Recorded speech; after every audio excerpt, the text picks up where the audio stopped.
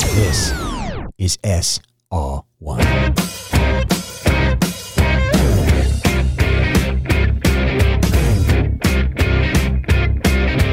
All right, everybody, here we go. Today is Sunday, April 30th, 2023. My name is Rob Carter. Just got back from a golf outing in St. Simons Island, Georgia. 3 lifelong buddies and I, we go up there every April, play a little golf. And as luck would have it, I pulled a muscle in my back on the second day. I am absolutely miserable. Heavily medicated. No sleep. But I'm going to try to put a show together for you, because there is a lot of things that I want to talk about. But if I move to my right or left even an inch, you may hear me whimper in pain like a little puppy, because it is not easy. I can barely move at all. This is the craziest thing. My back is so sore, and it's one of those sharp pains in your lower back where if you move even a little bit the wrong way, it hurts like crazy. So I am completely motionless trying to put this show together for you, but there's so much that I want to talk about, I didn't want to mail it in. After I left the show last Sunday, every Sunday from 6 to 8 o'clock, the Rob Carter Show. When I left, the very next morning, information comes out that Tucker Carlson and Fox News have parted ways, along with Dan Bongino. And I love Dan Bongino. I think he's a great guy.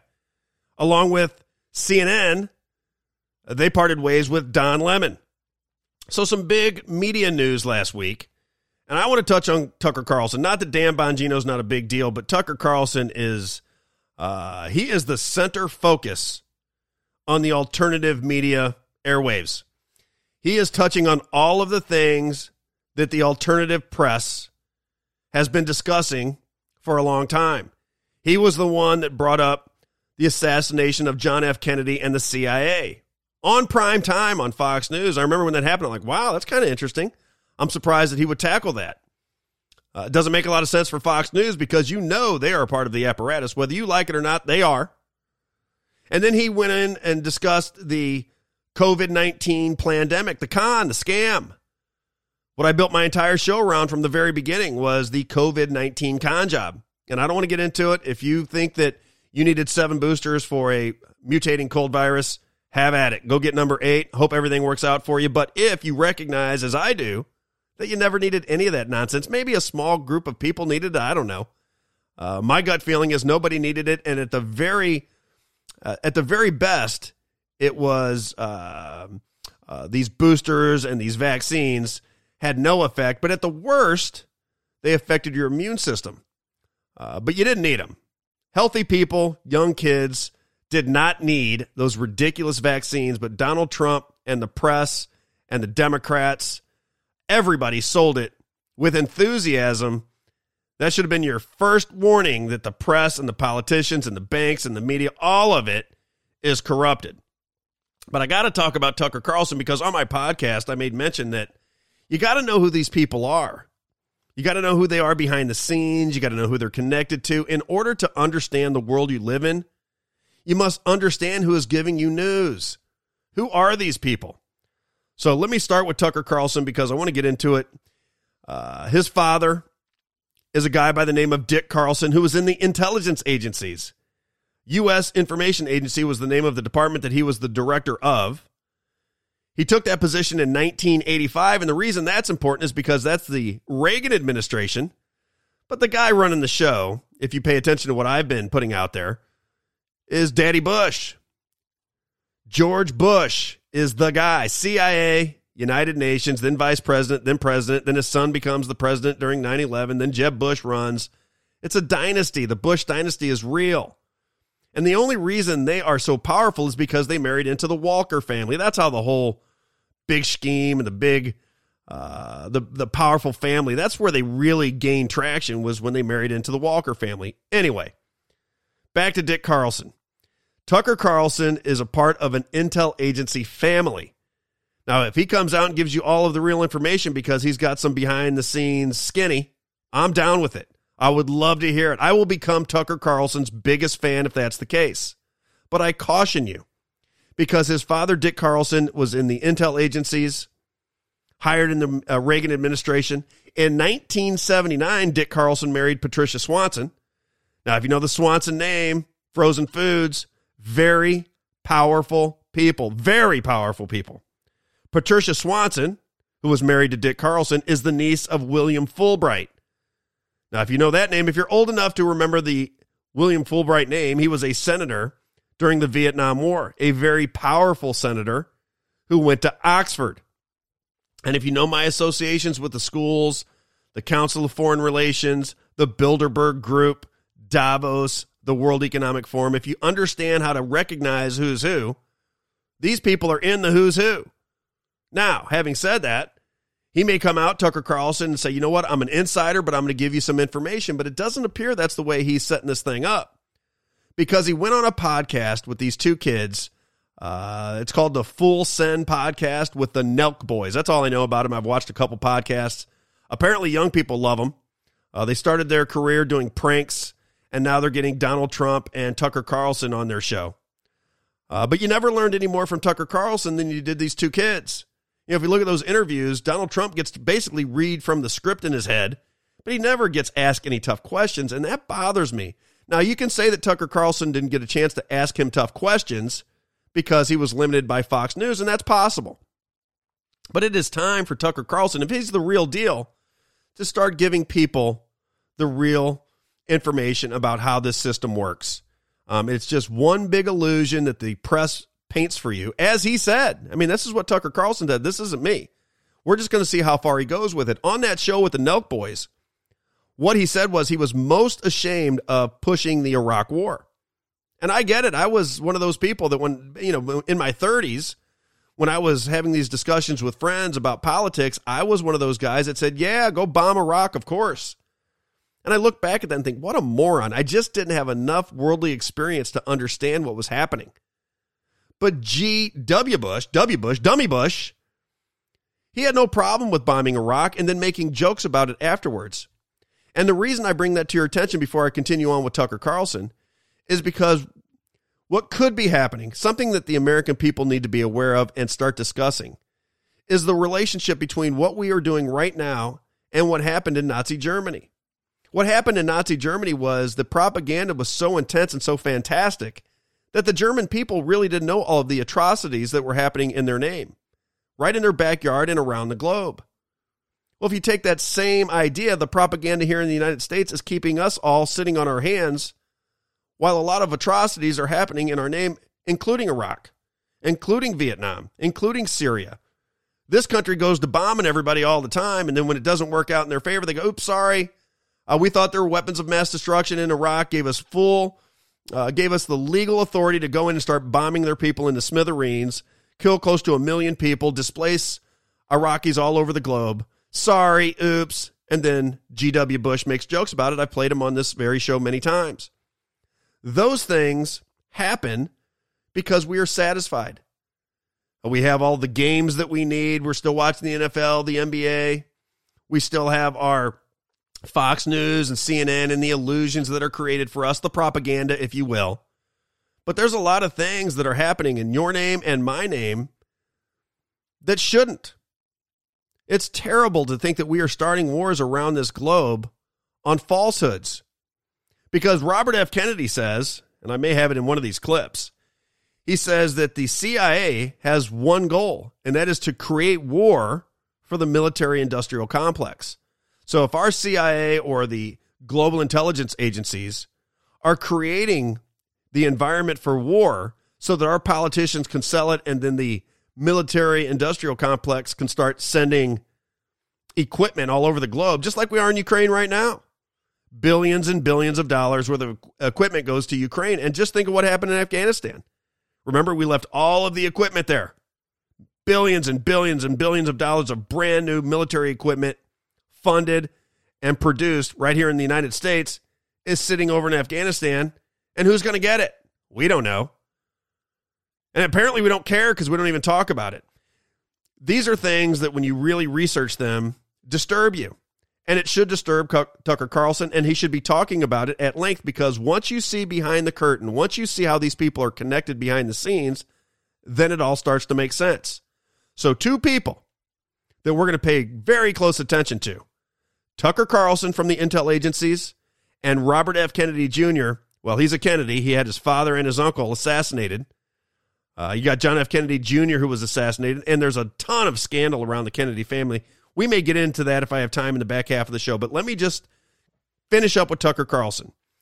What I started to notice was a campaign by the other media outlets against Tucker Carlson. And it reminded me of what they did to Donald Trump. If you remember, Donald Trump was the hero. Everybody loved him. He was going on MSNBC with Mika Brzezinski and Joe Scarborough. He was going on CNN, and nobody was taking him really serious, but everybody seemed to like Donald Trump. He was going on all of these media outlets at the very beginning when he was running for president. This was basically in 2015 into the 2016 election, and everybody loved him. And then all of a sudden, as they said his poll numbers were coming up, they all turned against him, and he was this terrible guy. He was a rapist. He was a racist, everything they could throw at him. And that created an environment where you had to defend him. When you started to believe that everything they were throwing at him was nonsense, just being human nature, you start to defend this guy because you recognize the people attacking him as your enemy. And I'm starting to recognize the exact same thing, the exact same rollout starting to happen with Tucker Carlson. And let me give you just a couple examples. I played this on my podcast, but I want to really explain it the way I see it. The first one is Jen Psaki with AOC. Now, Jen Psaki was the secretary, or she was the press secretary for Biden, the ginger, if you remember. And nobody really paid much attention to her when she was there. More people now pay attention to this Karine Jean-Pierre because she's so inept. But Jen Psaki was talented, but she's working with the Biden administration. Before that, she was with the Obama administration. And now she's working at MSNBC, wouldn't you know?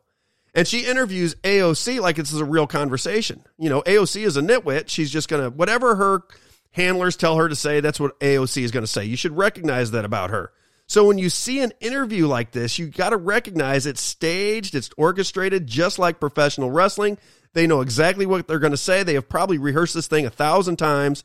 They know what's going to go down, and they know it's going to hit Twitter and all of the social media sites and spread. Here's the first one. Let me explain it to you one step at a time. This is Jen Psaki, former press secretary for Joe Biden, on MSNBC as the interviewer with AOC. Check this out because they're talking about Tucker Carlson. Clip number 1, ready, go. Federal regulation in terms of what's allowed on air and what isn't. And when you look at what Tucker Carlson and some of these other folks on Fox do, it is very, very clearly incitement of violence. Very clearly incitement of violence. And that is the line that I think we have to be willing to contend with. Now, what's interesting about that clip is, of course, Tucker Carlson is not inciting violence. That's just a total lie. But people that watch that, they don't know. They don't really understand what's going on. They may have heard Tucker Carlson. They may dismiss the information. Doesn't matter. What you have to pay attention to is the orchestration of the information. So there you have AOC with Jen Psaki. Now, Jen Psaki was a part of the Biden administration, so you got to know there's some political overtones here, right? And then they tell you a lie. Anybody that watches Tucker Carlson knows he's not calling for violence. Of course not. Here is the other clip I want to play, and we'll get to more of it in the second segment. But this is 60 Minutes talking about Ray Epps. Now, Tucker Carlson, if you remember, he did a show where he exposed what happened inside the Capitol on January 6th. Now, I was there. I witnessed it. I wasn't inside the Capitol. I didn't get anywhere near the Capitol. Thank God. I shouldn't say I got nowhere near it. I was watching it from afar, but I didn't get inside the Capitol. But I see what goes on subsequent to that. It looked to me like a setup from the very beginning. I diagnosed it as a setup in real time. And then what happened subsequent to that is everybody involved was labeled a terrorist. And anybody that went into the Capitol ended up in solitary confinement. But the one guy that was out there orchestrating everything, the one guy that was on video over and over again saying, we have to go inside the Capitol tomorrow, a guy that was right there on the front lines waving people in with army fatigues and a Make America Great Again hat on, was this guy, Ray Epps. So the alternative media said, wait a minute, if all these people are in solitary confinement for entering the Capitol, what happened to Ray Epps? Ray Epps is on video waving people in. He's obviously an instigator of the problems, But nothing happens to him. He kind of just disappears. And anytime somebody brings his name up in Congress, they say, we've already dealt with him. He's fine. He's nothing. He's irrelevant to the story. Ray Epps, who's supposedly a big Donald Trump supporter, a Make America Great Again guy, a MAGA character.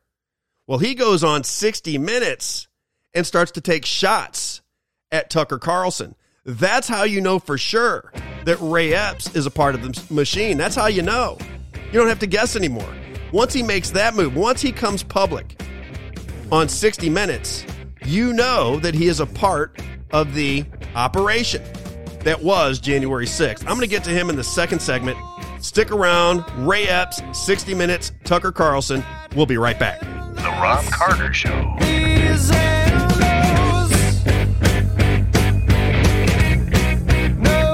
SR1 Sundays. SR1 Sundays. The Rob Carter Show.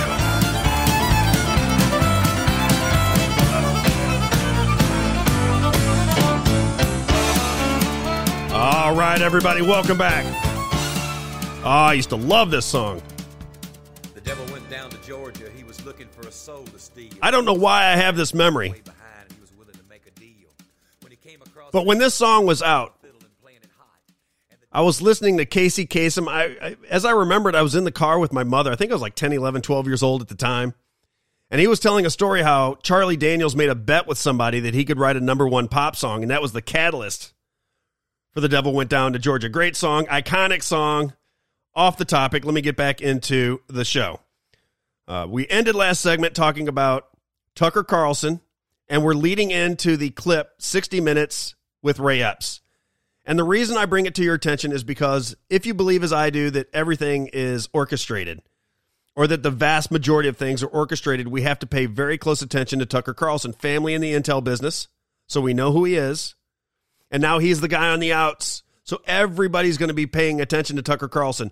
When he gets let go from Fox News, everybody goes, oh my God, see, they don't want him on Fox News because he's going to give us all the real information. What you must understand is everybody's going to follow Tucker Carlson to hear what he has to say.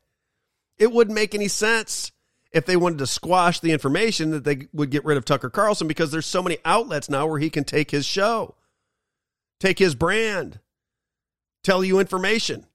He becomes bigger now because he was singing the alt-right information, if you will, the conspiracy theory, all of the things that came true and was labeled conspiracy in the past. That's where Tucker Carlson, that's the space that he's beginning to occupy in the media world.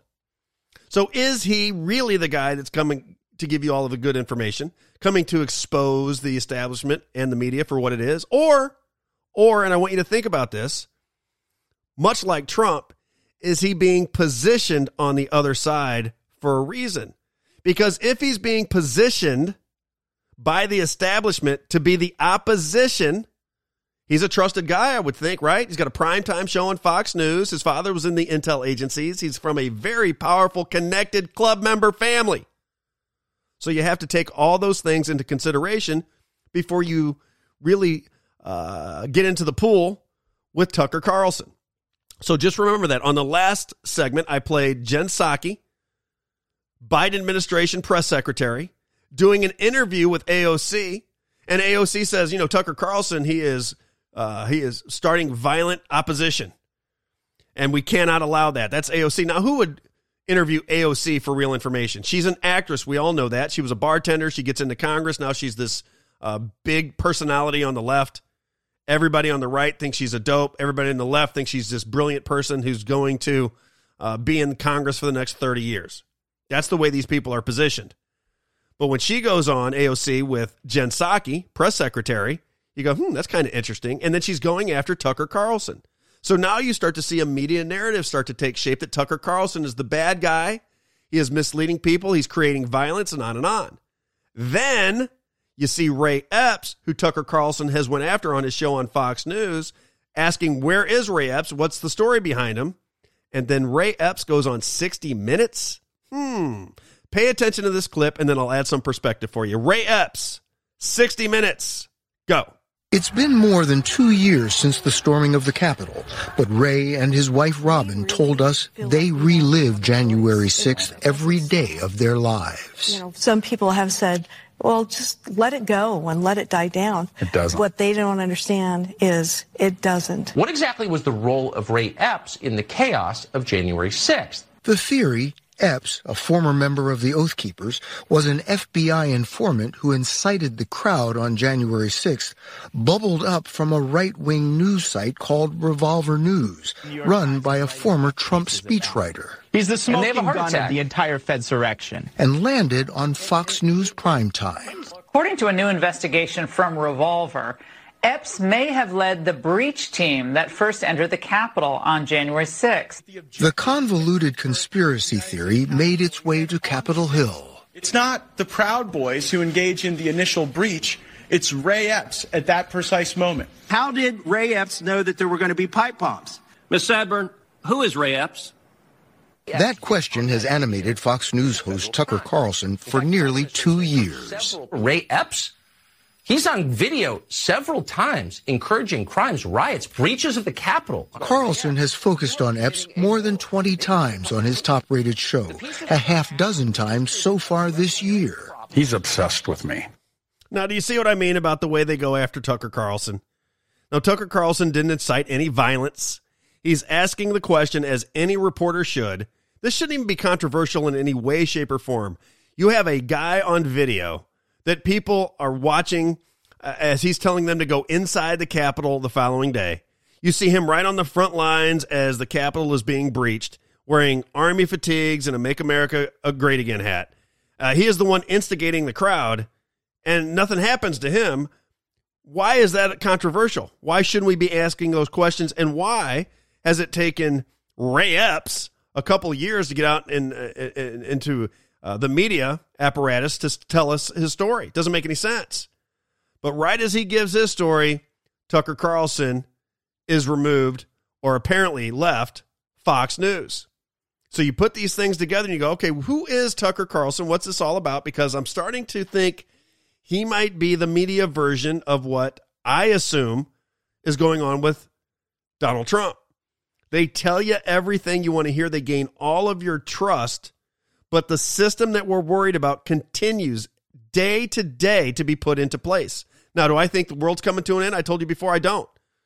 I think there's enough information out there. I think that citizen journalism has taken hold, and I think the vast majority of the American people recognize something ain't right. Something's going down, so they're on alert. I don't think they're going to give up their guns very easy. Another mass shooting in Texas just the other day, right? There's mass shootings on a weekly basis now. It's just nonstop. And they're going to use that to try to take our guns. I'm going to play two basketball coaches. I played them on my podcast, Greg Popovich and Steve Kerr, because apparently they think it's just ridiculous that people would have guns of their choosing. Because remember, semi-automatic weapons, one pull of the trigger, one bullet. That's the law in the United States. You can't have a machine gun where you just press and bullets start flying. That's not legal. Right? So citizens only get one pull of the trigger, one bullet. So it could be a handgun, could be an AR-15, could be whatever. It's still the same thing. You got to pull the trigger each and every time a bullet comes out. That is the law in the United States. What are we worried about? Why are people freaking out about AR-15s or any kind of gun? If it's one pull of the trigger, one bullet, it is what it is. I think maybe we clean up our culture before we take our guns away from law-abiding citizens, don't you? Anyway, I'm getting off track. There's so many things I want to talk about. I get distracted. I apologize. I want to stay on Tucker Carlson, at least for this segment. And I want to talk about the statement that he made. So he leaves Fox News, or he's fired from Fox News, or they mutually agree, whatever. And then he comes out and he puts a 2-minute plus statement on Twitter. I want to play this statement from Tucker Carlson. I want to tell you what I hear in there, because he says a lot of very great things. But there's some things where I'm like, okay, why is he not being completely honest in this 2-minute segment? Here is Tucker Carlson. This is the statement that he made on Twitter after his departure from Fox News. Clip number 7-1, ready, go. Good evening, it's Tucker Carlson. One of the first things you realize when you step outside the noise for a few days is how many genuinely nice people there are in this country. Kind and decent people who really care. That's true. About what's true. And a bunch of hilarious people also. A lot of those. It's got to be the majority of the population, even now. So that's heartening. The other thing you notice when you take a little time off is how unbelievably stupid most of the debates you see on television are. They're completely irrelevant. That's they mean true. Nothing. In 5 years, we won't even remember that we had them. Trust me, as someone who's participated.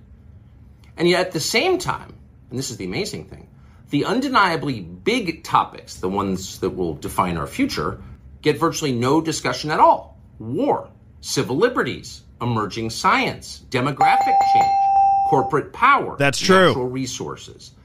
When was the last time you heard a legitimate debate about any of those issues? It's been a long time. Debates like that are not permitted in American media. Both political parties and their donors have reached consensus That's on true. what benefits them, and they actively collude to shut down any conversation about it. Suddenly, the United States looks very much like a one-party state. That's a depressing realization, but it's not permanent. Our current orthodoxies won't last. They're brain dead. Nobody actually believes them. Hardly anyone's life is improved by them. This moment is too inherently ridiculous to continue, and so it won't. The people in charge know this. That's why they're hysterical and aggressive. They're afraid. They've given up persuasion. They're resorting to Not force. true. But it won't work. When honest people say what's true, calmly and without embarrassment, they become powerful. At the same time, the liars who've been trying to silence them shrink, and they become weaker. That's the iron law of the universe. True things prevail. Where can you still find Americans saying true things? There aren't many places left, but there are some, and that's enough. As long as you can hear the words, there is hope. See you soon.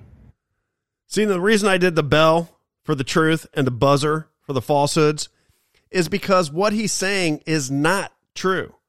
These people have no fear at all because they control every lever of power. So to say they're running scared, I hear Alex Jones, like I said, I listen to everybody. So I hear Alex Jones and we're winning the war. We're winning the war. Nobody even knows there is a war. 80% of the American people have no idea what's going on. They just recognize something isn't right. But if you think the people in power, the people controlling the system are afraid, they're not. They're not afraid at all. And you can tell because of the legislation they're putting forth. You can tell by all the testimony before Congress that should be earth-shattering, and then it goes away after a couple days. Nobody even remembers it. Matt Taibbi, who's a very famous journalist, he used to go on Bill Maher's show, Real Time with Bill Maher all the time, was at several publications. But he's a known character.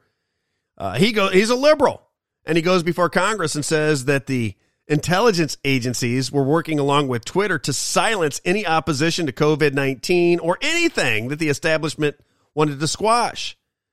It's not just that you can say something, and we are the freest country in the world, I think, because I'm able to say what I want. I don't feel like I'm threatened. A lot of people think that I'm taking a lot of risks, but I don't feel threatened by this system. I think the system is in place. I think the system is completely and totally stable to a degree. It's stable for the people in power. What the peasants, what the people have to worry about is losing their liberty over a long period of time, a war against them that they don't recognize, that strips them of their constitutional rights. That's it. And most people won't even see it. They'll move right on generation to generation. They will never know that a generation before theirs used to go out at age 7 and 8 years old and walk all over their neighborhood free as a bird. People sitting out on their porch steps, making sure that the kids were taken care of. You could run up to your friend's house and mom would make you some Kool-Aid. There was always parents in the home. Not everybody was working around the clock to pay their mortgage. They're not going to remember being able to roam miles and miles from their home as kids. They're not going to know that freedom. They're not going to remember that they could once go to an airport, go right up to the gate, hand the ticket, get on the plane, enjoy first class or enjoy steaks, enjoy food. It was an enjoyable experience. People felt free to roam around this country, do their thing, have a great time. There wasn't the stress that the plane was going to blow up in the air or that we needed to have the TSA stick their arm up our you-know-what just to make sure we're on the up and up. This all changed after 9/11. Everything in our lives is now based around security. Right? You got to wear a helmet for a tricycle. Everybody is afraid of everything, and that is because it has been pushed down our throats decades now. They have tried to scare us to death with every move that we make. And now Donald Trump is getting into that game, and I want to play him here in just a minute as well. Because Donald Trump, in the interview he did with Tucker Carlson and with these Nelk boys, all he talks about is nuclear war and how the United States military is vulnerable and all this incredible weaponry. Any minute our lives could end. And let's just say for a minute that is true. Why would you want to be preaching that to people if we have no way of stopping these things from happening? A madman in another country could bring a suitcase bomb. This is the thing that Donald Trump seems to be worried about, because he continues to tell the story about his uncle that worked at MIT, telling him when he was a kid that someday somebody's going to be able to walk along New York City with a suitcase that has a nuclear bomb in it and destroy Manhattan. That's a story he told twice just recently, once to Tucker Carlson and once to the Nelk boys. So again, now you got Donald Trump preaching fear, telling people that they need to be on alert because nuclear bombs and the weaponry in this world is so powerful that at any minute our lives could change. You see what I'm saying? Do you see how they work it? You should be enjoying your life, and you should be investigating the people giving you the news. You should be investigating the families and the histories of these politicians that tell you everything you want to hear. You should start to recognize the system that we live within so that you can manage your lives and manage your families better. That's all. This is not a situation where you have to jump off a bridge because everything is apocalyptic. That's not the world we're living in. But we are living in a world that is slowly starting to take freedom away from freedom-loving people. Stick around, segment 3. We'll be right back. The Rob Carter Show, SR1 Sundays.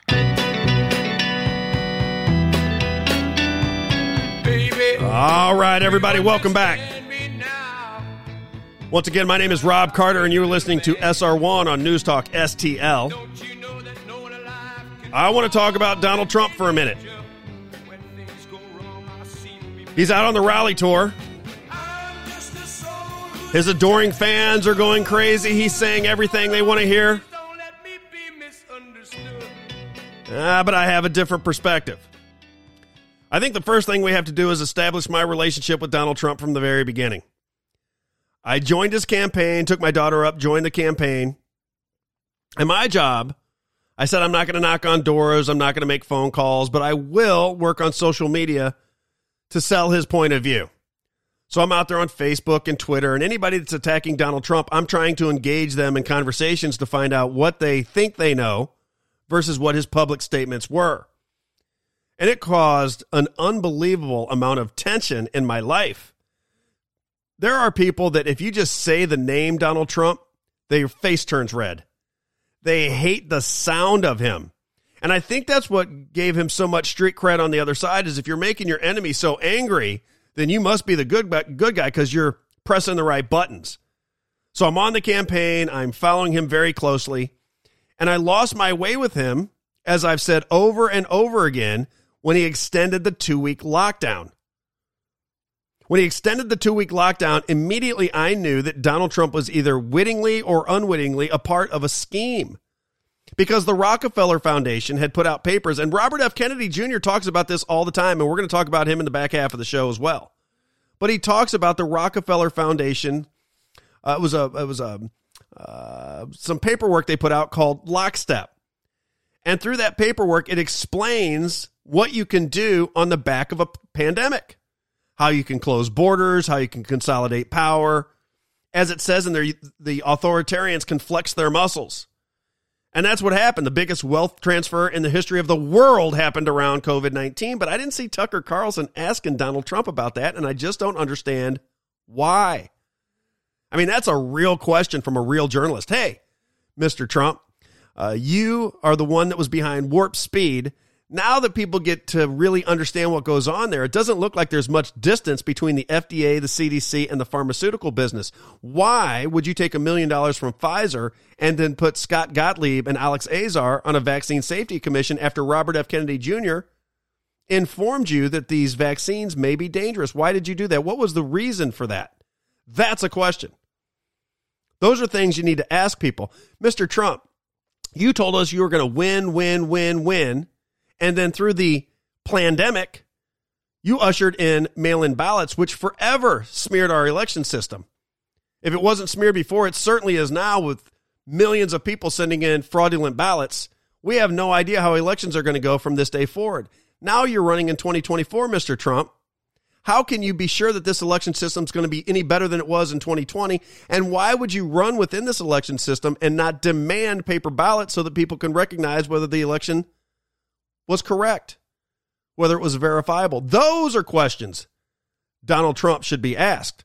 But apparently it's just he's too big of a superstar to ask him those questions. I want to know those answers, don't you? I think everybody, whether you're on the Trump side or not, want to know those questions, because when you just look back at the way the scheme worked, if you're one of those people that just sees how everything was positioned and then see how everything turned out, if you remember, Donald Trump was selling the vaccines along with Melania, along with all of the key players in the Republican Party. They were selling the vaccines in the lead up to the election. Get your vaccines, Warp Speed, I got them coming.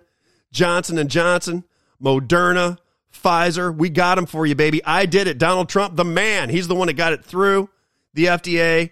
I'm going to save you. You're going to get your vaccines any day now. I'm pushing it through, right? That was the story. On the left at that same time, the Democrats and the left said, there's no way I'm taking a vaccine that's pushed to market by Donald Trump. No way. I don't trust it. Cuomo was out there saying it. All of the key players within the Democrat Party were out there saying, I'm not taking a vaccine that was ushered in under the administration of Donald Trump. And then when Donald Trump loses the election because of the mail-in ballots, the CARES Act, Warp Speed, all of it, he loses the election. Then immediately the Democrats who said they can't mandate anything, they can't do this, they can't do that, they wouldn't take the vaccines. Now all of a sudden, they are mandating the vaccines. And now because Donald Trump was pushing the vaccines, and then Joe Biden and his administration were pushing the vaccines, now whether you're a Democrat or a Republican, a conservative or a liberal, you're all in for the vaccines and the boosters. Don't you see how it played out? That's not the way it was positioned, but that's the way it played out. And then you wonder if there's coordination. I say that's impossible to have that kind of coordination. How in the world can the Democrats say they're not going to take the vaccines, they're not going to do anything with it because it's being administered under the Donald Trump administration, and then as soon as he loses, all of the same people, all of the same institutions, all of the same medicines, all of the same everything, they're 100% behind. And then you find out that the entire operation around Warp Speed was run by the U.S. government, the Department of Defense, as outlined by Robert F. Kennedy Jr., another guy that I hope to God is out there trying to give people real information. It would be so fantastic if that was the case. But that's how everything played out. So as a backdrop to that, and you understand that I was a big Donald Trump fan, I lost faith in him throughout the pandemic. I thought what he did throughout the pandemic by putting Fauci, a known con man, a known industry shill, on television every night to sell you the pandemic and to sell you fear, along with the scarf lady and Mike Pence. That was the end for me. I'm like, this guy, I just cannot believe that people are still following him, even though I believed he won the election, because that's another thing that people give me trouble about. They said, well, you supported him through the election. I said, no. I believe that he won the election. If Donald Trump sold you a falsehood but still won the election, we have got to have elections that mean something. The people of the United States have to understand and know for certain that the people they put into office are really elected, that they really did get the most legal votes. How do you have a republic? How do you have a democracy? How do you have this kind of society, this free and open society, if the people that are going to bat for you, your representatives, are being placed there, not by vote, simply by manipulation of the system? That has to change. If it's not going on, if I'm completely off base and the elections are perfectly fine, there's nothing wrong with these electronic voting systems, then you have to prove that to us. You have to take that doubt out of our mind. You got to get rid of the electronic voting systems. That's it. Paper ballots only. We had the guy from NASA on, and I said, you're a problem solver. You're a problem solver. How do we get free, fair, reliable, verifiable elections? And he said, paper ballots, it's the only way. And it seems relatively simple. I don't care if it takes an extra month to figure out who the president is. I want it to be right. I want to know that the American people voted 81 million votes for Adolf Magoo Biden, a man that you can watch grope, stick his nose in the hair of young children. You get to watch him give a quid pro quo right on television, a crime right on television. You get to watch his son with Chinese prostitutes smoking crack. You know that his daughter left a diary behind saying that her father was taking inappropriate showers with him. And now we have all of the cases of child pedophilia, these child pedophilia rings with the rich and powerful across all of the major industries in this country. Doesn't it make you wonder who's in charge of the operation and what they're all about? Certainly does me. And I don't want to be somebody who is supporting a system that is taking advantage of women and children, selling drugs to our young people. I don't want to be a part of it. I want to recognize what's going on, and I want to be able to make changes within the system because we are the freest country in the world regardless. But that doesn't mean we can't improve our system as we go along here. We don't need to get caught up in the nonsense and the corruption and the way things are heading right now. That has got to stop, in my humble opinion. Here is Donald Trump. I wanted to play this clip. Just listen to him and listen to the crowd. It begins with the crowd chanting, "We love Trump. We love Trump." Check this out. Clip number 3, Donald Trump. I believe this is in New Hampshire. Ready? Go. It's showtime! Thank you. Thank you very much. And I love you too. That's why I'm doing this. I had a nice life. I didn't have to go before grand juries every time I fly over a state. If I fly over a state that happens to be Democrat run, they send me a subpoena to go before a grand jury. These people are sick. They're weaponizing that stuff. But, you know, these polls are amazing. So today is very, very important and big. Emerson poll came out. So it has Trump at 62%, DeSantis at 16%, Mike Pence at 7%. Obviously, people are dreaming of energy independence, a strong military like you had, and borders and low taxes that are strong. We want strong borders. We want low taxes. We want low interest rates. We want to be respected throughout the world, not laughed at. We're laughed at. We want the truth. That's what we want.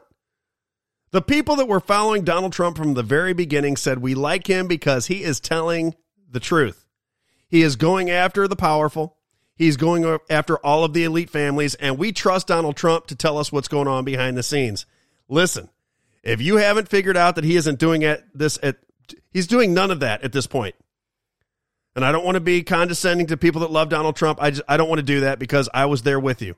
And maybe I'm wrong. Maybe I'm wrong. Maybe Donald Trump is going to be the greatest president that ever lived. He's going to come back. He's going to start telling the truth somewhere along the line here, and everything's going to work out hunky-dory. But it doesn't, you have no evidence of that. You have no evidence that that's where Donald Trump is at. The only thing you have is empty rhetoric that it never came to fruition. Nothing that he said ever came to fruition. Nothing. Was life better when Donald Trump was here? Yeah. You know what else? This always reminds me, because I was just telling this story the other day. Life was great with Bill Clinton as well. You know why? Because under the Bill Clinton administration, NAFTA was passed, right? And then what happened was we sent all of our manufacturing over to China. So all of the people that were working in factories here in the United States, they lost their jobs, and we started getting cheap manufacturing from China. Well, at that time, it was a heyday, right? Because now you're getting product that you can sell for, let's say, $100 that used to cost you $50 to make. So you make it for $50 here in the U.S., you sell it for $100. Well, now that product is still $100. You're making it in China for $20, and you're making a lot more profit. So companies were making money. Times were good. But what was the end result? It's like when you have a credit card, right? If you have a credit card and you just go out and spend all your money on your credit card, you're taking vacations, you're buying clothes, you got everything you want because you got this big high limit on a credit card. And then all of a sudden you got to pay for the credit card. You're like, I'm in debt now. All of a sudden I got to pay for all of this. Well, that's what happened when we shipped all of our jobs over to China. And that's what happened just recently with Donald Trump. When Donald Trump cut corporate taxes, we had a boom. There was money out there. The corporations had money. And for a very short amount of time, everybody was living good. But what really happened when he cut those corporate taxes is they were raising the minimum wage as they were cutting the corporate taxes. So the corporations had the finances. They had the capital to pay these. You know, you could work at McDonald's now, make $18 an hour. So they had the money to afford it. the small businesses, the people that had 3 or 4 people operations trying to get a business off the ground, they couldn't afford it. So you cut the taxes, and the corporations and the private equity started buying everything up, consolidating power, and there for a short time, everybody's like, oh, this is great, we got it made. And now, as you look back on it, you say, okay, well, a lot of small businesses went out of business. Power was consolidated. Now inflation is through the roof. And here comes Donald Trump again to say it's all Joe Biden's fault. I mean, that's just not reality. The reality is Donald Trump has a big role to play in what we see today. Just because it didn't happen under his watch doesn't mean it wasn't set in motion under his watch. Same thing with COVID-19. You know, the idea that we were going to get these checks for sitting around, we're going to be at home for a couple months, we're going to take vacation, and the United States government is going to send you money. Think of how appealing that is to people. Think of how appealing it is to, we're going to take a vacation, they're going to send us checks. If you have a small business, they're going to pay for it. Everything's going to be great. I'm going to be able to hang out with my family. I'm going to get a real vacation. But then your business went under. Then the interest rates went up. Energy prices are expensive. Supply chains are broken. And everything that was sold to you as an anecdote to your problem, now you see the end result. It takes a little bit of time. Like I said, it's like the credit card. When you got the credit card in your hand and you don't have to worry about anything and you can go on vacations and buy your new clothes and shoes and whatever you want, jewelry, everything's great. But then after a while, you start to recognize, hey, I got to pay this off. I'm in debt to pay these things off. That's exactly what's happening here in the United States. And that happened under the watchful eye of Donald Trump. Now, in hour number 2, I want to talk about Robert F. Kennedy Jr. We're going to get into him again. We did on the last show, and I want to get into it again. And I also want to talk about these elite pedophile rings. There's more information again with child trafficking across our southern border. There's some more testimony before Congress. There's a guy in South Africa that was just busted for child pedophilia, a major player that was trafficking apparently to a judge in South Africa. So as I said before, and some of the material that I'm starting to get from listeners who are sending me information is that there is a lot of smoke around powerful people in this world and pedophilia and sex trafficking. It's crazy when you tie it all together. It seems like it could be impossible. There's no way that could be going on in our world. But not only does it seem like it's happening, it seems like it's being proven day after day. And you'll hear the same thing. People will go before Congress and they'll scream and shout, we got to stop this, we got to stop this. But again, the borders are wide open down south, and you have to ask yourself, why? Hour number 2. We'll be right back. The Robb Carter Show, SR1 Sundays.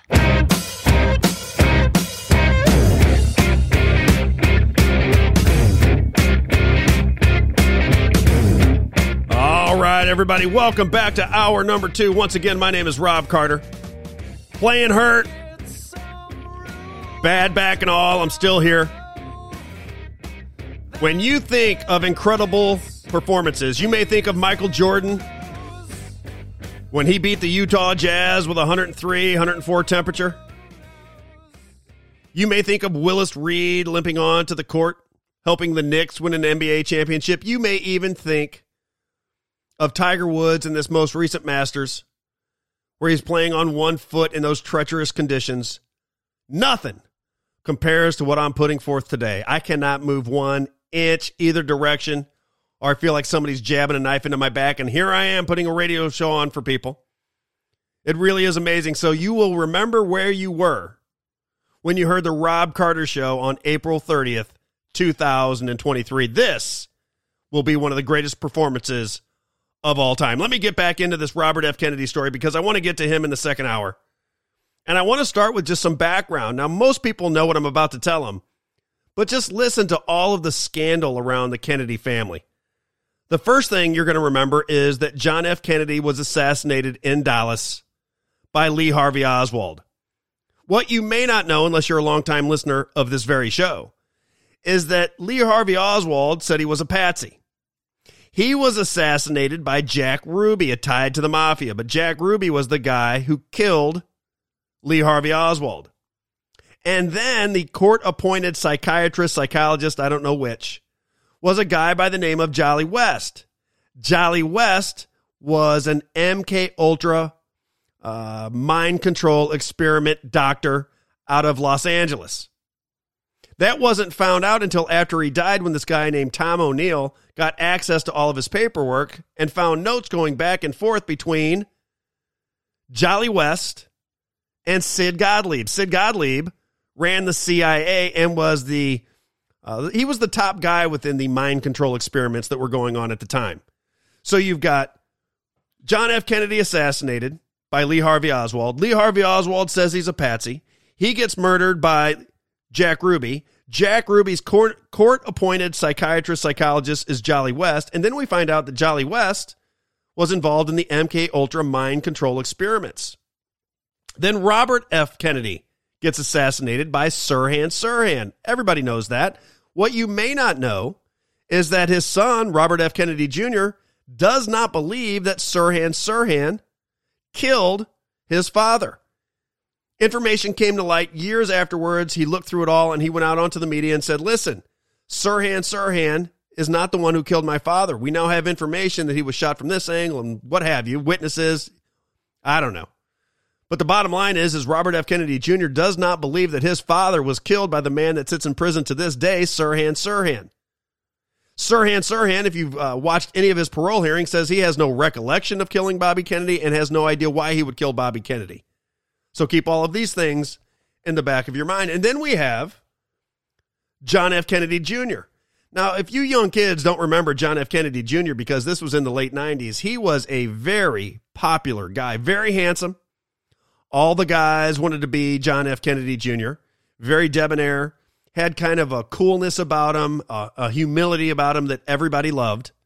And the women, of course, adored him because he was incredibly handsome. Well, he dies in a plane crash. And if you remember the plane crash at the time, he was the pilot.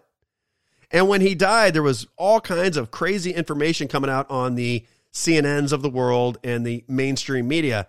And the stories were all over the place. Been many documentaries about it, but I remember at the time going, not thinking anything was sinister. I didn't believe anything was sinister at the time, but I'm like, well, what happened? I mean, I'm hearing this on this station. I'm hearing this on that station. None of it makes any sense. What went down? Is this guy gone? What happened? And as you may remember, who took his Senate seat? He was going to be the senator from New York.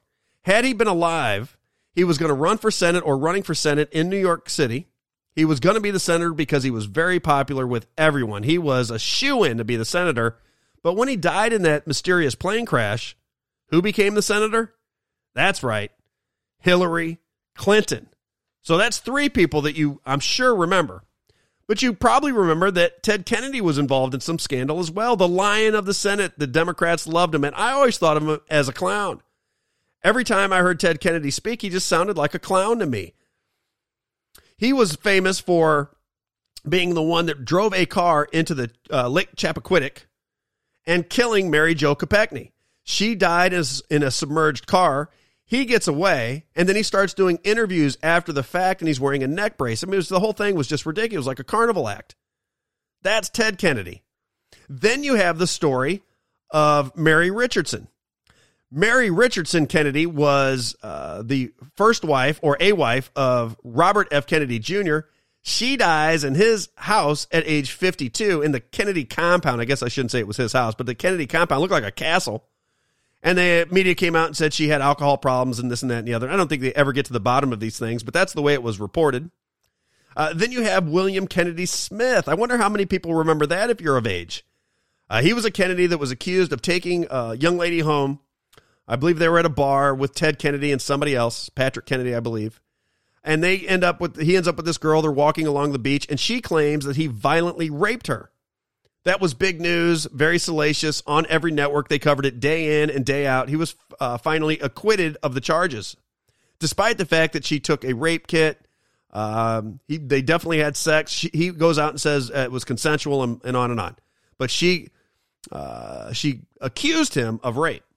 Then you have the story of Martha Moxley. Now, that's a show right now, I believe is on Netflix. They have the story of Martha Moxley. She was a 15-year-old young girl who apparently was beaten to death with a golf club by Michael Skakel. He's another Kennedy family member.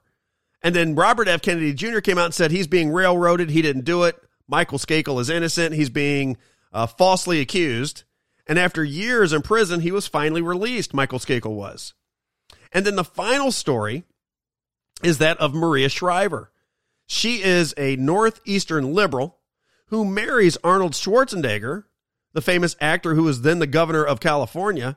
And they had a little thing going on until it was became publicly known that Arnie had an affair with a Mexican housekeeper and had a child with this Mexican housekeeper. Okay, Maria Shriver at the time was a media personality. Arnold Schwarzenegger was the governor of California. You make of it what you will, but I want to play this one clip for you, and I want to explain it to you just a little bit. This is a clip with Dana Bash from CNN with Arnold Schwarzenegger. Check this out. Clip number 6-3. Ready. Born with a father that was a Nazi. Think about that. The air went out of the room. I've heard you talk about your father, but not like that. What made you say it that way? Well, first of all, you have to understand when I improvise a speech, I don't think about how I say something or what I say. You used the story of your father to try to reach people who are getting sucked into groups that propagate hate. Mm-hmm. Talk about making that connection. My father was, and so many other millions of men, was sucked into a hate system through lies and deceits.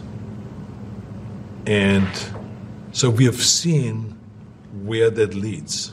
As I've seen it firsthand, how broken this man were, the kind of atrocities that happened, how many millions of people had to die, and then they ended up losers. You know, the Confederacy, losers.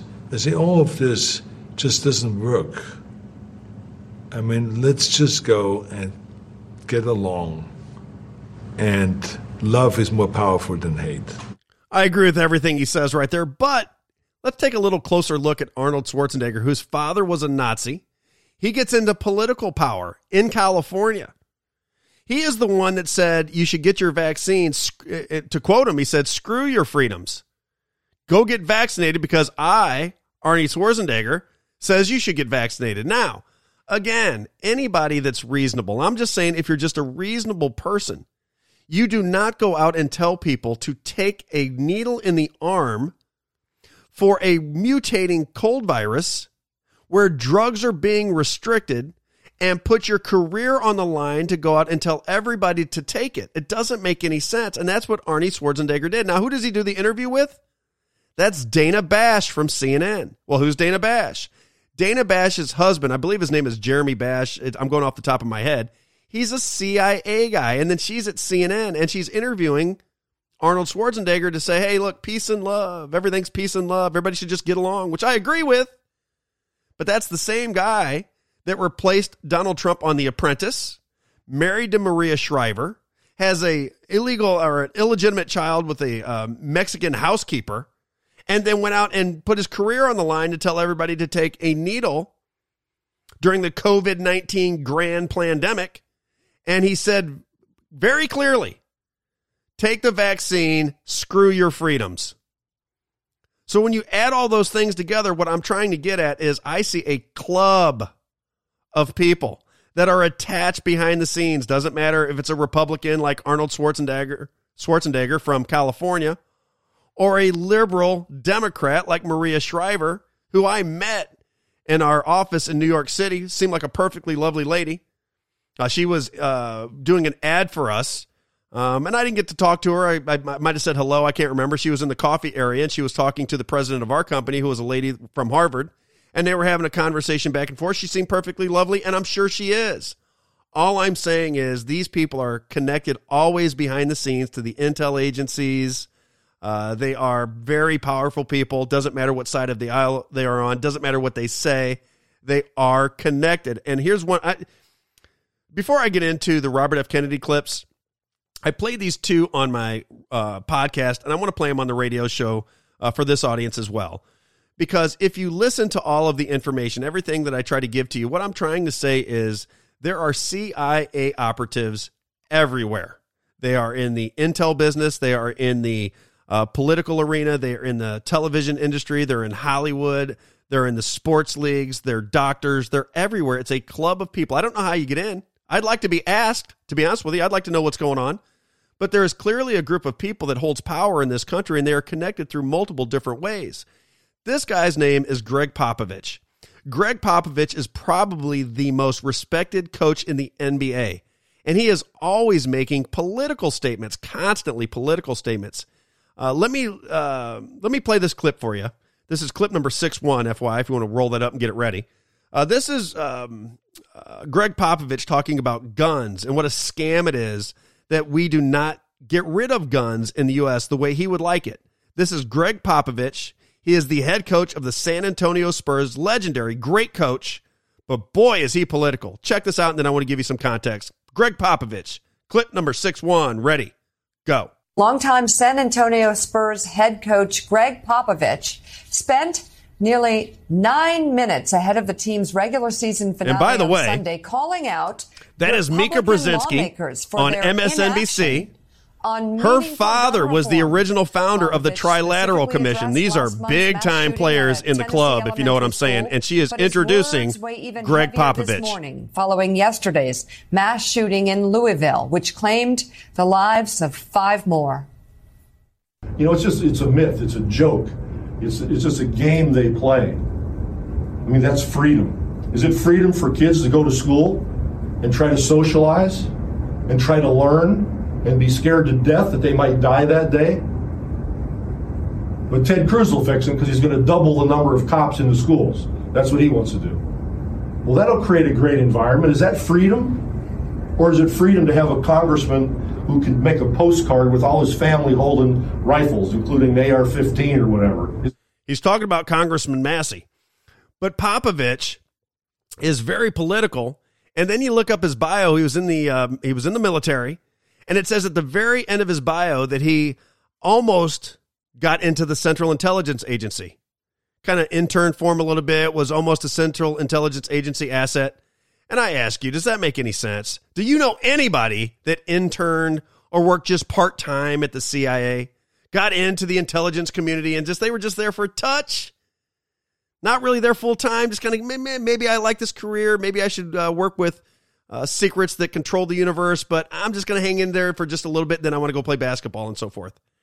It makes more sense to me that he's just a CIA asset. I could be completely crazy, and a lot of people will think that I am. But when you see these things over and over again, and you start to recognize when celebrities say something that it's like, okay, well, that sounds like, you get a sense of it. I can't really explain it, but if you're in any industry where you kind of know the lingo and the language and how things are sold, and then you see it happen, you go, oh, it raises your antenna. Well, that's the way it was with Greg Popovich. And then you look his bio, and surely enough, it says that he was once thought he was going to have a career in the CIA. And then, of course, he's selling Take Your Guns Away. And you got to remember that audience in the NBA. That's young African-American kids for the most part. That is the audience. And they are the ones most affected, apparently, by gun violence. And they want to take guns away based on all of these school shootings. And I got one more for you after the break. We'll be right back on The Robb Carter Show.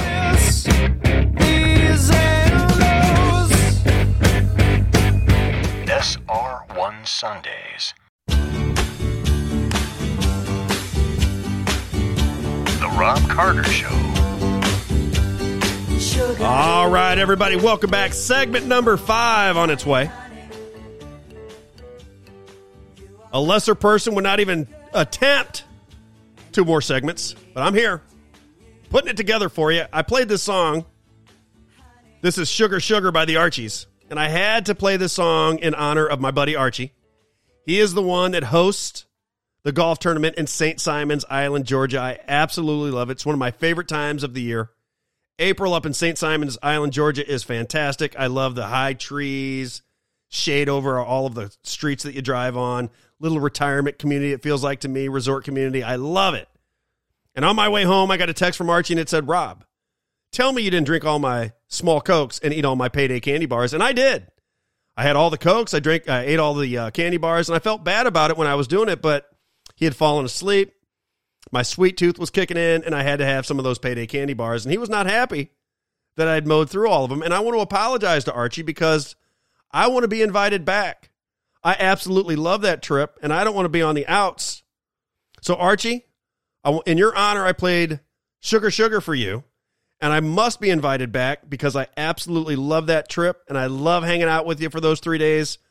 Don't kick me out yet. I'll bring my own payday candy bars on the next trip. Let me get into this conversation that I was having. We did Greg Popovich at the end of last segment, and now I want to talk about Steve Kerr. Now, Steve Kerr, he played with the NBA Bulls. He was on Michael Jordan on some of those great teams that Michael Jordan was a part of. Before that, he was a standout star at the University of Arizona. And the reason I was in tune with Steve Kerr, who's now won a bunch of NBA championships as a coach with the Golden State Warriors, was because one of my former colleagues in the shoe business, his daughter played with Steve Kerr's daughter. They played volleyball with each other, and I would hear the stories of Steve Kerr. They were neighbors. They lived out in the San Diego area of California, and they knew each other, and he would tell me stories about it. And so I started paying attention to Steve Kerr, friend of a friend kind of thing. I was interested in it. And there's some interesting information about Steve Kerr that most people don't know. So the first thing I'm going to do is play this clip for you. This is Steve Kerr. This is after the Uvalde mass school shooting down on the border of Texas. And we've talked about that on this show as well.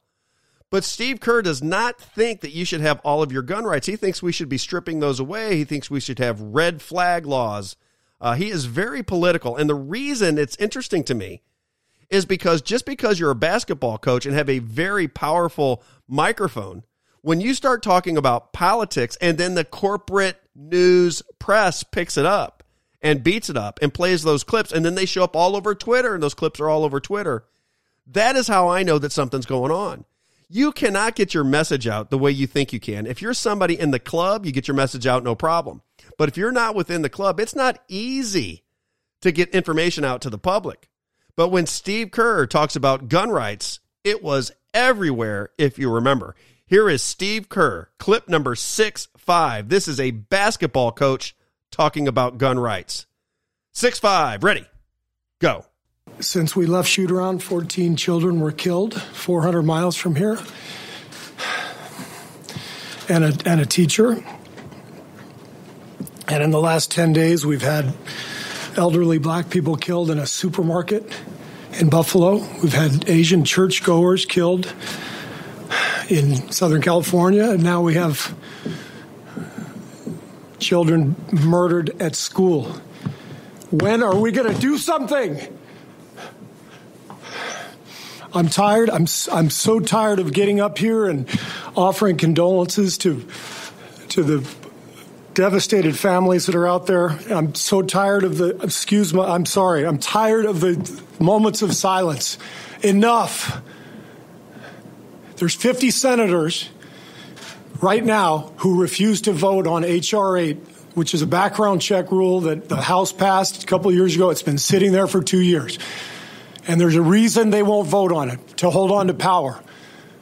So I ask you, Mitch McConnell, I ask all of you senators who refuse to do anything about the violence and school shootings and supermarket shootings, I ask you, are you going to put your own desire for power ahead of the lives of our children? That's a tough statement when you really break it down. Are you going to put the lives of children behind your quest for power? So this is the rhetoric that sounds to me like the CIA. That's why my antenna went up. I mean, to equate those two things, to say that you should have your gun rights because you want to be able to protect your family, there's millions of guns that are out there illegally. If law-abiding citizens give their guns away and the criminals don't, with the way criminality is being prosecuted in this country, do you feel safe? I mean, it's ridiculous. If criminals have guns and law-abiding citizens turn in their guns, how's that going to work out in the long run, do you think?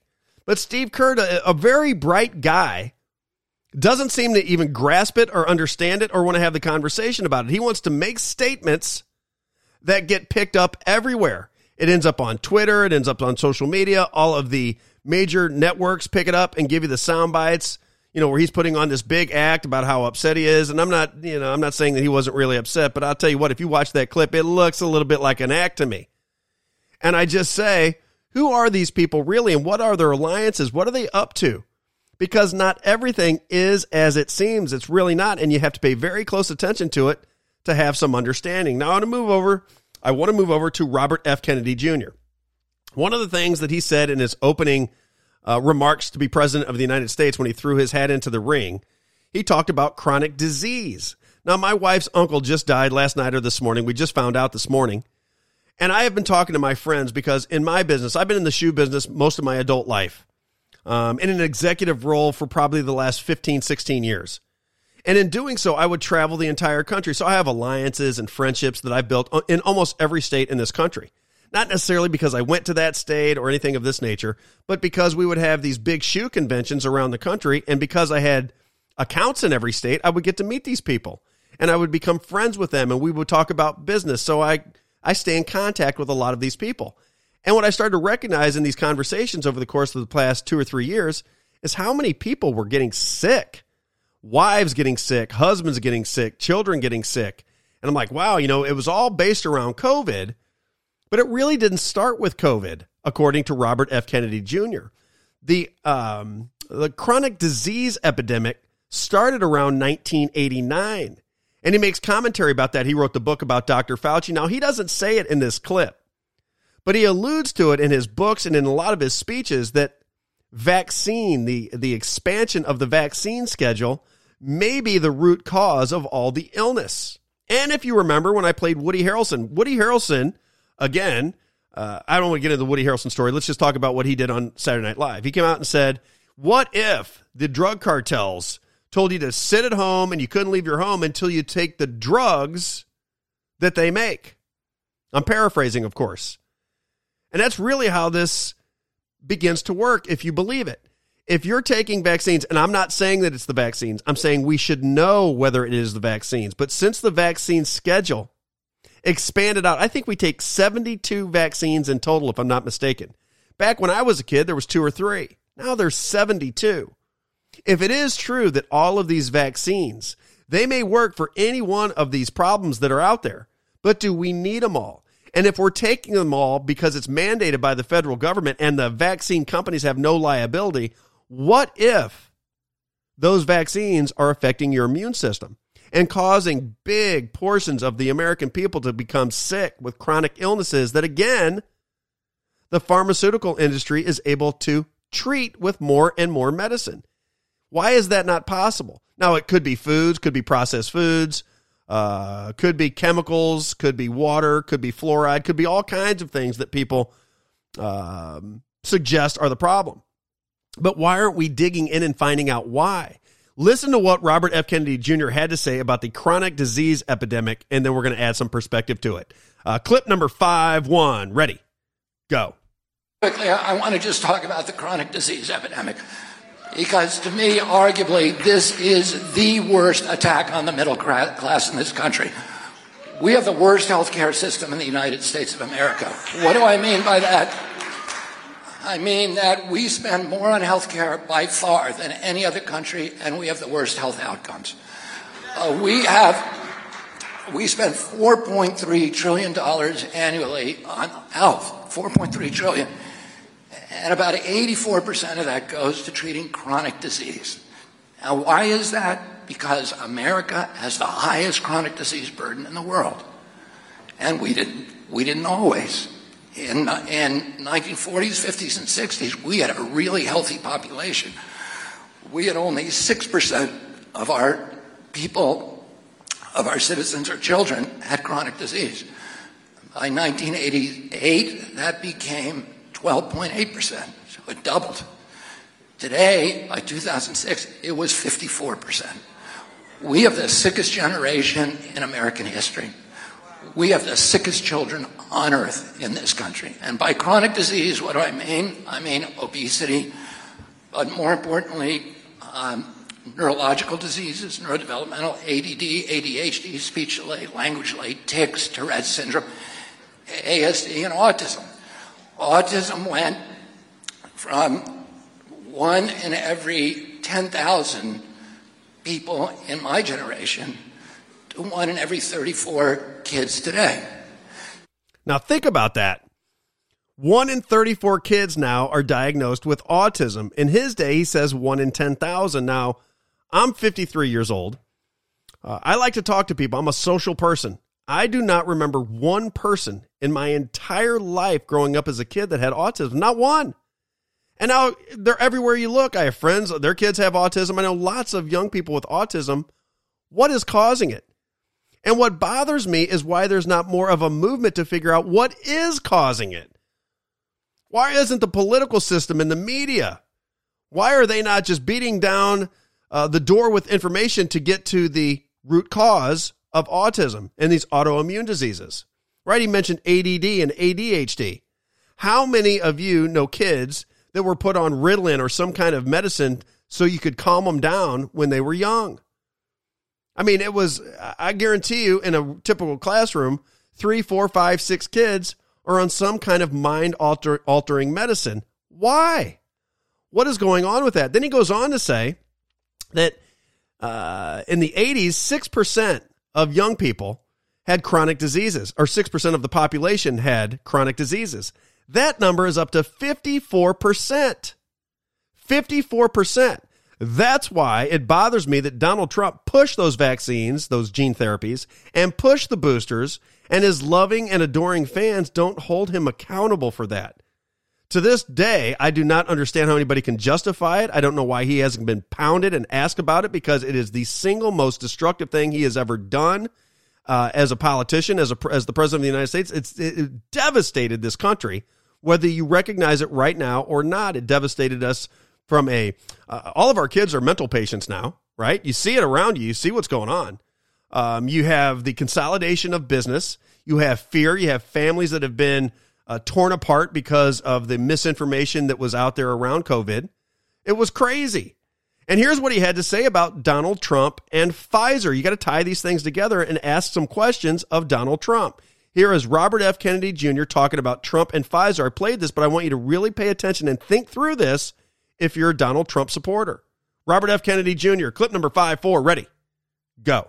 You know, President Trump brought Scott Gottlieb in. President Trump took $1 million from Pfizer and then appointed a guy who essentially was a Pfizer lobbyist. He was a business partner of Pfizer to run the agency, and then he, of course, made $88 billion for Pfizer on one vaccine and then left to join Pfizer's board.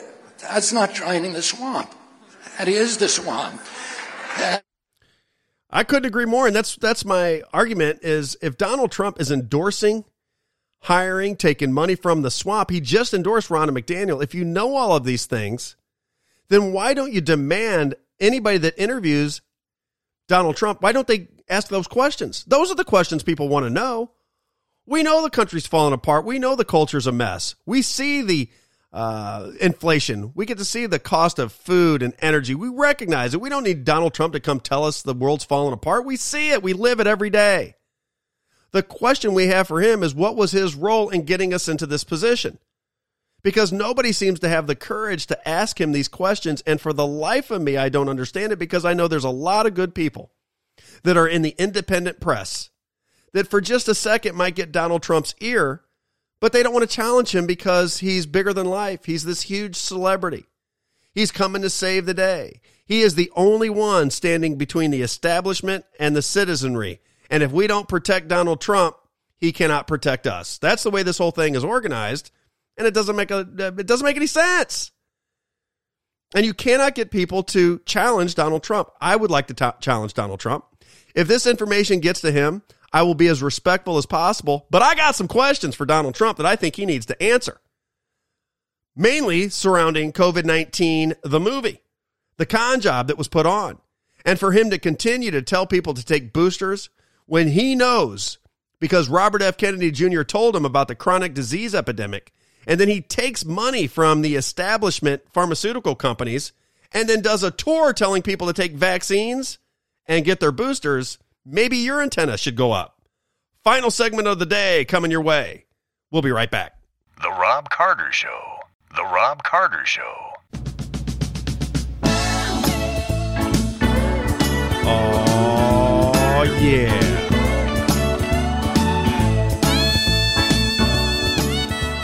All right, everybody. Final segment. Don't forget to join us every Sunday evening from 6 to 8 o'clock on The Robb Carter Show. I do my best to give people information about what's inside the corporate news bubble and information about what's going on outside of the corporate news bubble. Tie those two things together for you. I try to give you insight as to who's who within the media business so you have some sense of what their motivations may be. Because there's a lot of propagandists out there. Very hard to decipher information. Almost impossible unless you make it your life. There's no way to know what's going on. By design, I would assume. But most people, they get just enough information. They go to their sources. They like their certain people. They find them celebrities. They get in bed with them, and everything they say shapes their opinion. I say listen to all of it and make up your own opinion. Don't allow people to give you your opinion, even me. Everybody should be discerning this information. They should be talking about it because at some point it could get very serious. I don't think the world's coming to an end. So I want to enjoy my life, and I tell everybody around me, enjoy your life. That doesn't mean you can't be a good citizen and understand what's going on in your country and make the future better for your kids and grandkids. I think that's your obligation. I think enough people have died in the name of freedom that we should, as good Americans, do our job to preserve it. I want to get to one more clip of Robert F. Kennedy Jr. This is a clip where he talks about John Kennedy and the CIA and the collaboration between the Central Intelligence Agency and the military-industrial complex. This is Robert F. Kennedy Jr. Pay very close attention to what he has to say, and then we'll talk about it. I'll give you some context. Clip number 5, 2. Ready, go. He was fighting his intelligence apparatus and his military because they wanted to invade. They wanted to do the Bay of Pigs. He was totally against it, and he let them roll over him. And in the middle of the Bay of Pigs, he realized they were lying to him, and he realized the function of the intelligence agencies had become to provide the military-industrial complex with a constant pipeline of war.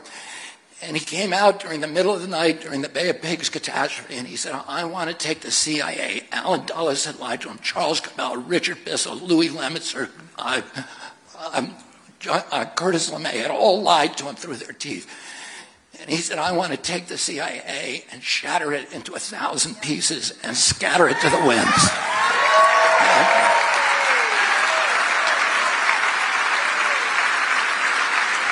And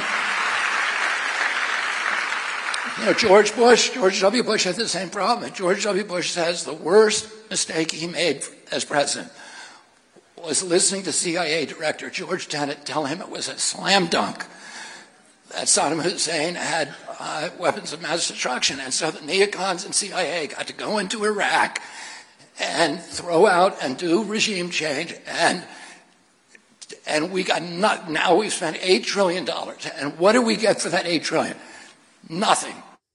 He brings up G.W. Bush in that particular clip, and it kind of threw me for a loop there because G.W. Bush's father is George Bush, who was in the CIA, in the United Nations.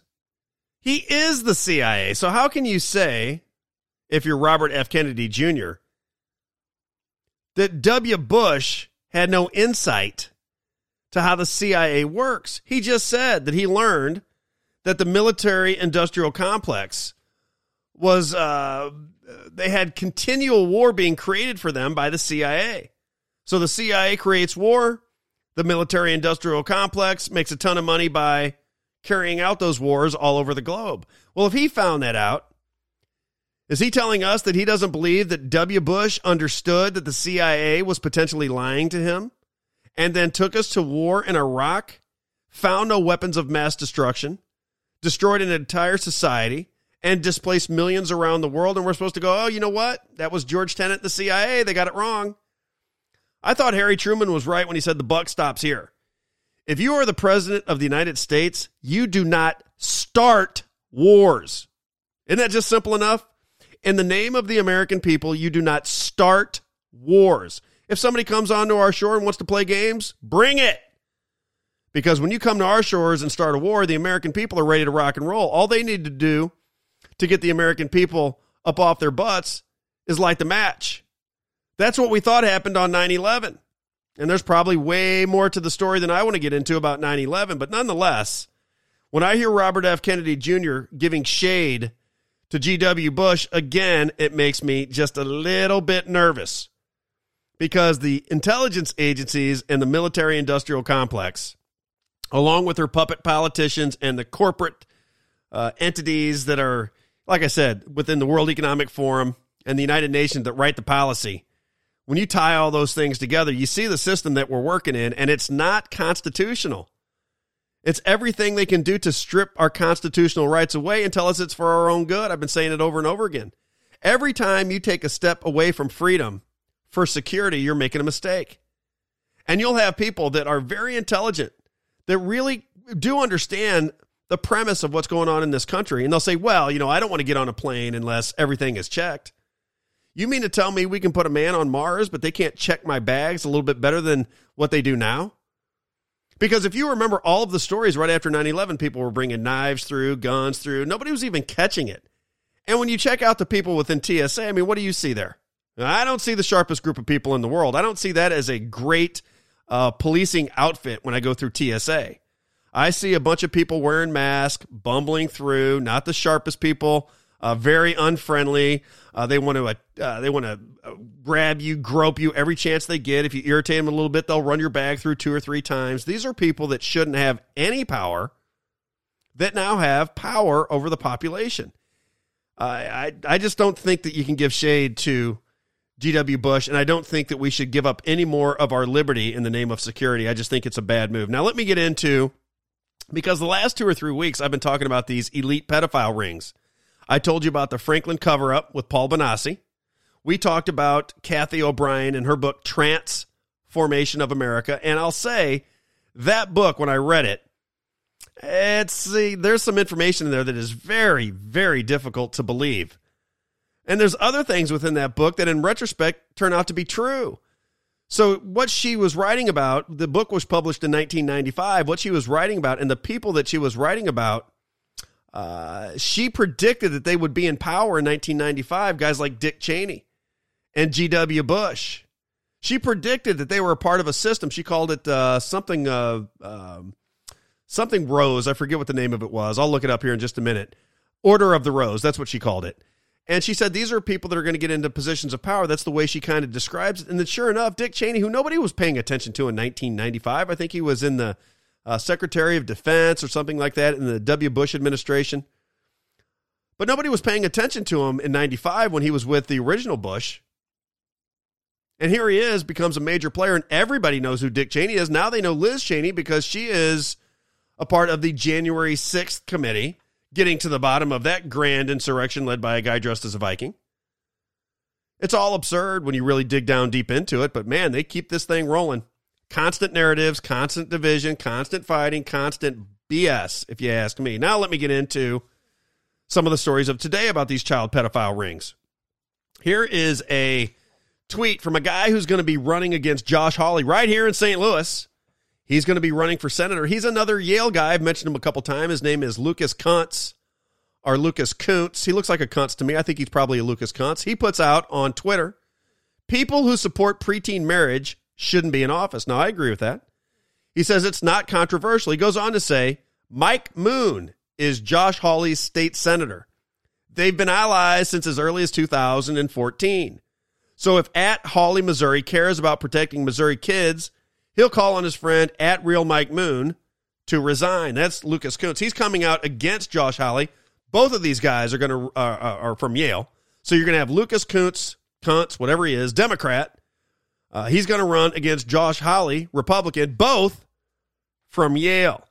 This guy's name is Colin Rugg. He is a reporter on Twitter, and he says, breaking, Marjorie Taylor Greene, MTG. Marjorie Taylor Greene claims she found an LLC named Owasco that was owned and used by Hunter Biden to pay prostitutes, going as far as calling it a human sex trafficking ring. Or what about the LLC called Owasco that Hunter owned and paid countless prostitutes, even from Russia and Ukraine, and the report states it was a human sex trafficking ring. The report estimates there were 28 customers paying the sex slaves. Colin Rugg goes on to say she better have proof because that is a bold statement. Well, if the Hunter Biden laptop is real, most of us who are in the media business have seen the videos of Hunter Biden with young Asian prostitutes and some American prostitutes that looked very young. I don't know. They could have been 18, but if I was to guess, I'd have said 15 or 16 years old, but I don't know that. But we also have all the video of Adolf Magoo Biden and him groping young girls, him sticking his head or his nose right in the head of young kids and sniffing their hair. Very bizarre, very creepy, if you will. But Donald Trump doesn't seem to call attention to it. I just don't understand why. This is, here's a headline from I don't even know who this is. I'll find it here in a minute. Washington State passes bill allowing government to take away minors from parents if they refuse to agree to gender transition surgery. So now in Washington State, according to this report, they can take your kid away from you, the state can, if the parents refuse to give their kids gender transition surgery. I mean, can you imagine what's going on in this world? What gives the state that right? I just wonder how this all works out. And then there's the story of the 8-year-old girl who was found with 67 different DNA samples in her tiny little body. That leads us to believe that 67 men raped this little girl, and nothing to this date has been done. How about this? I read it on air once before.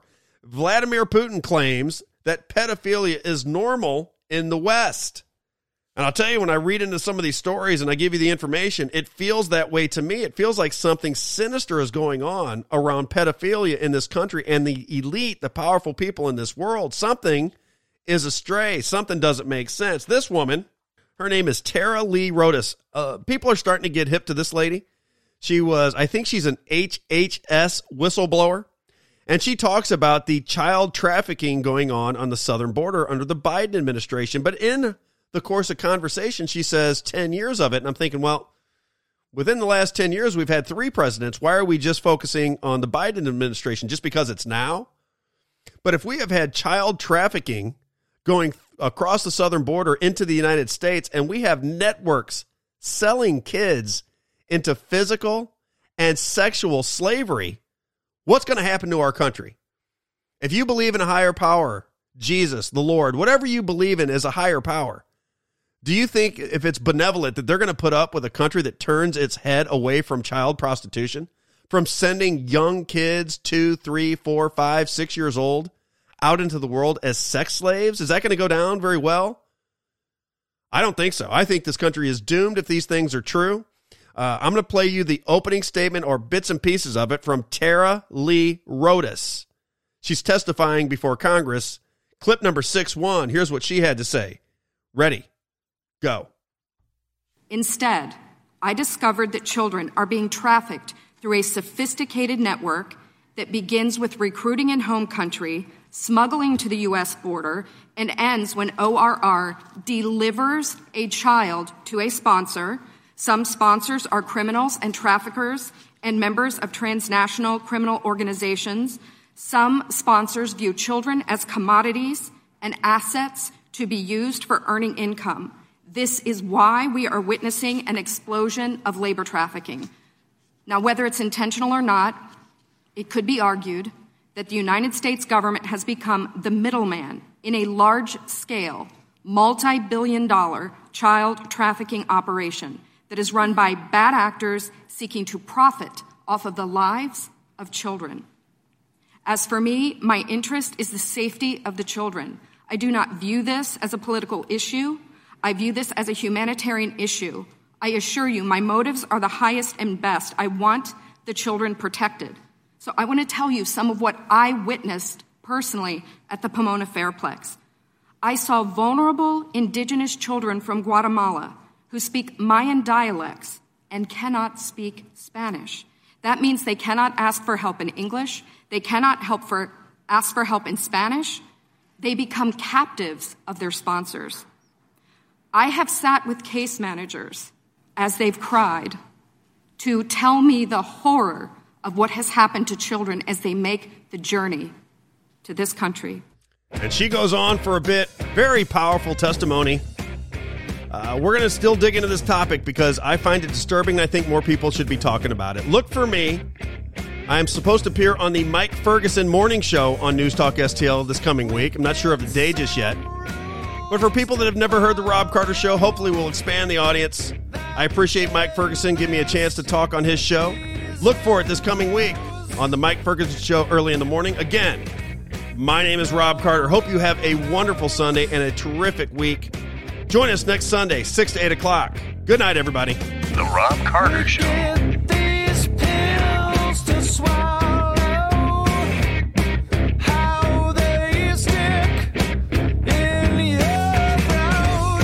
This is SR1.